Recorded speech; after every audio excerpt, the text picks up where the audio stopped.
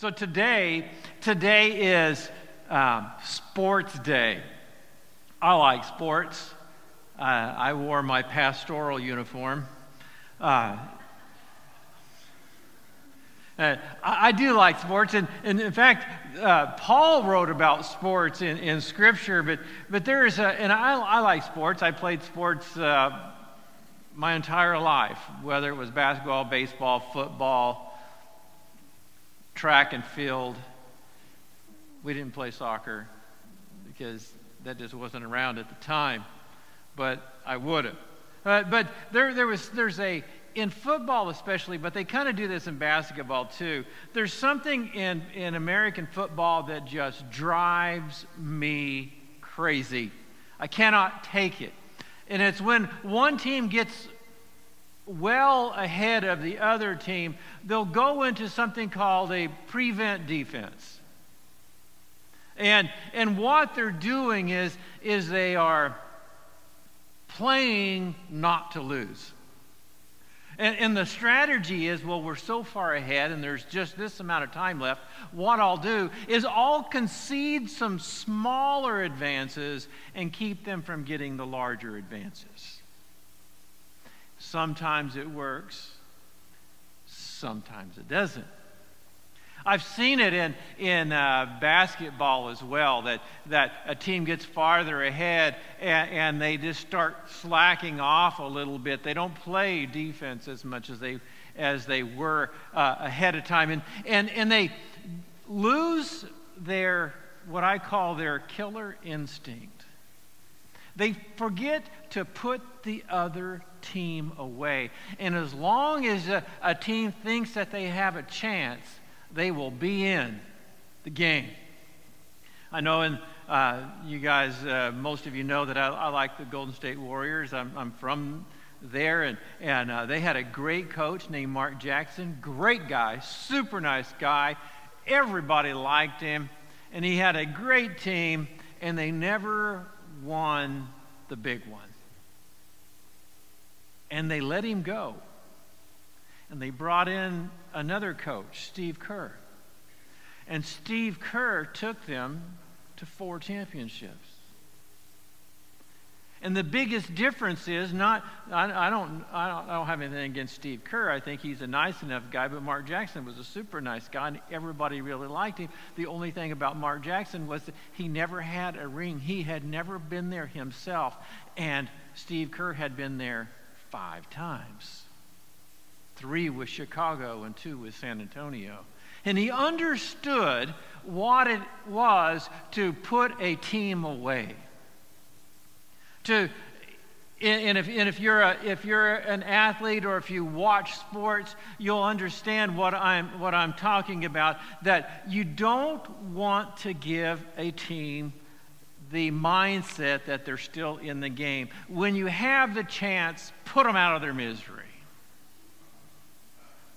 Squish them. Make sure that there's not an ounce of resistance left in them. And then you put in your 3rd string. But as long as they still think they can win, they still think that there's hope, and they're still going to fight you. And I see this in the Christian life all the time. I see Christians that are playing to not lose. And what they're doing is saying, well, I'll give the adversary a little bit, but I'm just going to hang on for the big event. I'm going to win this, but they concede little victories to the adversary. And the reality is, if you want to be successful as a follower of Christ, you have to have a killer instinct that says, I am going to squish the devil. I am going to resist the devil. I am going to push him down. I am going to wring him until there's not an ounce of confidence left in him that this life that I live is a victorious life in Jesus Christ, and I will not give place to the adversary in any shape, form, or fashion.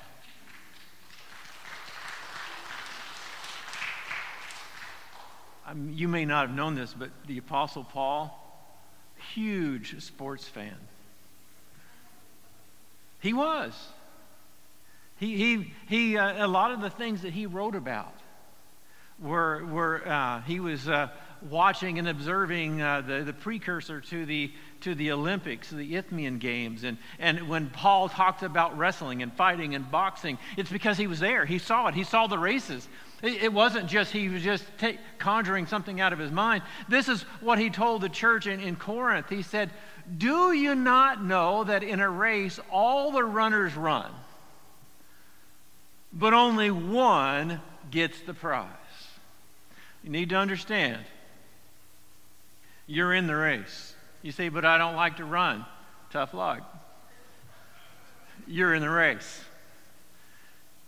And the race is the race of life. It is the race for eternal life. It's the race for victory. It's the race that you want to win. If there's any race you want to win, it's this race of life. You want to be crowned victor at the end. Paul, watching these races, and he's watching these young men run, and he says, "Don't you know that everybody runs, but only one gets the prize. Only one gets the championship. Only one gets the ring. Only one gets the crown. Only one is the victor." And he said, run in such a way to get the prize. What he is saying is, run to win. Run to win. Everybody is in the race, and everybody is going to get at the end, but you need to run to win. This is what Jesus said in Matthew 24:13. He said, "But he that endures to the end shall be saved." Not he that starts, not he that goes halfway, not the one that goes 3/4 of the way, not the one that goes 5/6 of the way, or 99/100 of the way, but he that goes all the way, he that starts the race and finishes the race, he is the one that shall be saved. And what Jesus was saying is, don't run to lose, to not lose, run to win. Get your mindset that you're not in this just to kind of go through. And we know that Christ conquered death. We know that Christ lived on this earth for 33 and a half years, lived a sinful life, took the adversary and said, "I am going to defeat you, not with my power, not with my omnipotence, not with my glory, but with my very character, with who I am. I am love, I am righteous, I am holy, and I will destroy you with my very character." And he did. And when he was crucified on the cross, Ephesians says he went down into the lower parts of the earth. I just kind of see him going down there and, "Hey, open up on the gates of hell. Let me in." And death couldn't hold him, because sin is what gives death its power. But he had no sin, so death could not hold him. And he took the keys of death and hell. And he is now victor over death and hell. He is now the one that has the authority to grant life to whomsoever will. And Jesus said, if you want eternal life, then you need to play to win. You need to run and endure to the very end. You need to give it everything that is in you, that you will understand what I am requiring of you is to give your entire life, your focus on me. You know, I'll be honest, we just finished the book of Revelation on Wednesday night. What an amazing book. And when we got down to the last chapters, and we were talking about the New Jerusalem and the new heaven and new earth and all of the amazing things that are going to transpire, and it's going to be for our benefit, I realized this is why I'm running the race. This is why I'm giving it everything I have. I'm not giving quarter to the devil for anything. And if I find that I'm tempted to do it, I am going to crucify my flesh, and I am going to rise above it, and I'm going to give my life and dedicate it to Christ, because when I understand why I'm running, then there is nothing on this earth, there is no devil in hell that will stop me from fulfilling what God wants me to do. When you understand why you're running. Why are you running? Why are you a Christian? You say, well, I like the potluck dinners. Okay, well, that's good. I'm glad you do. And we do a lot of different things around church. We have basketball and volleyball and Wednesday nights and youth and children and all of these things, and we'll have different events throughout the year. But the reality is, the real reason why you're a Christian is because you believe with everything in you that Christ died for your sins, and you want eternal life. The Bible tells us that eternity is in our hearts. It's in us. We don't want to die. None of us want to die. None of us want to be extinguished. And yet, it's in us. And even though our bodies get older, we fight it because it's not in our DNA to die. Eternity is in us. And when Christ comes into your life and you begin to realize that He is life, that He is eternity, and that your relationship with Him is the only thing that will get you from this life to the next. There is no other way. And I will promise you this. I will promise you that if you catch a glimpse of what the Lord has in store for us. Did you realize that New Jerusalem is a square city? And it's almost 1,500 miles cubed? I'll give you an example. It's from like Florida to Colorado. And it's from Canada to the Gulf. And it's that high as well. That's one big city. The Bible talks about it being almost a gold, translucent, transparent gold. And the light of the city is Christ. And as Christ shines, there is no need for light because He lights up the city. It's unbelievable, the things that God has planned for us. In fact, they're so amazing that the Scripture says, eye hasn't seen nor ear heard, neither has it entered the heart of man.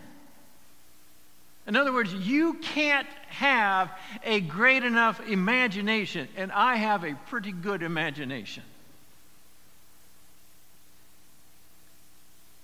I know a lot of you do too. Because like in sports, the older I get, the better I was.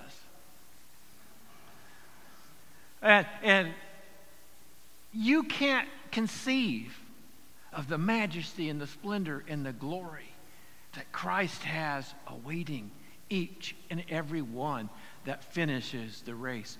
Paul goes on, and this is how he tells us to run in such a way. If you'll go to that next slide, he says, you need to run. Everyone who competes in the games goes into strict training. They do it to get a crown that will not last, but we do it for a crown that will last. Everyone's in the race. We run to win. We have to practice self-control. You go into strict training. You make sure that everything that you do moves you toward God. Would you go on to the next slide? Therefore, I do not run like I'm someone running aimlessly. You're not just kind of running everywhere. You do not fight like a boxer beating the air. Every step that you take in that race is intentional. It's moving you toward God. You know something I found about life? No matter where I'm at or what I'm doing, every decision I make, every step I take in this life, I'm either moving toward God or away from God. Toward God, away from God. Toward God, away from God. There's no standing still. You're constantly on the move because time is always going. No matter where you are or what you're doing, time is incessant. It keeps on moving. And every decision we make in life, every step we take, we're moving toward God or away from God. And Paul is saying, don't run aimlessly. Don't take steps that will get you off of the track. Keep your focus on the track. Stay in your lane and keep running, and you will run until you hear until you cross that ribbon and you are the victor. Keep running. Don't run aimlessly. Don't fight like you're just punching the air. Look at your opponent, know where they are, and knock them out. I like boxing. I wasn't really good at it. I was the Jerry Lewis, shorts up to here, big glasses, because there was, never mind.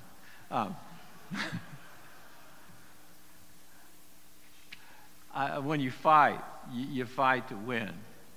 You don't just throw punches to throw punches. You mean for them to hit.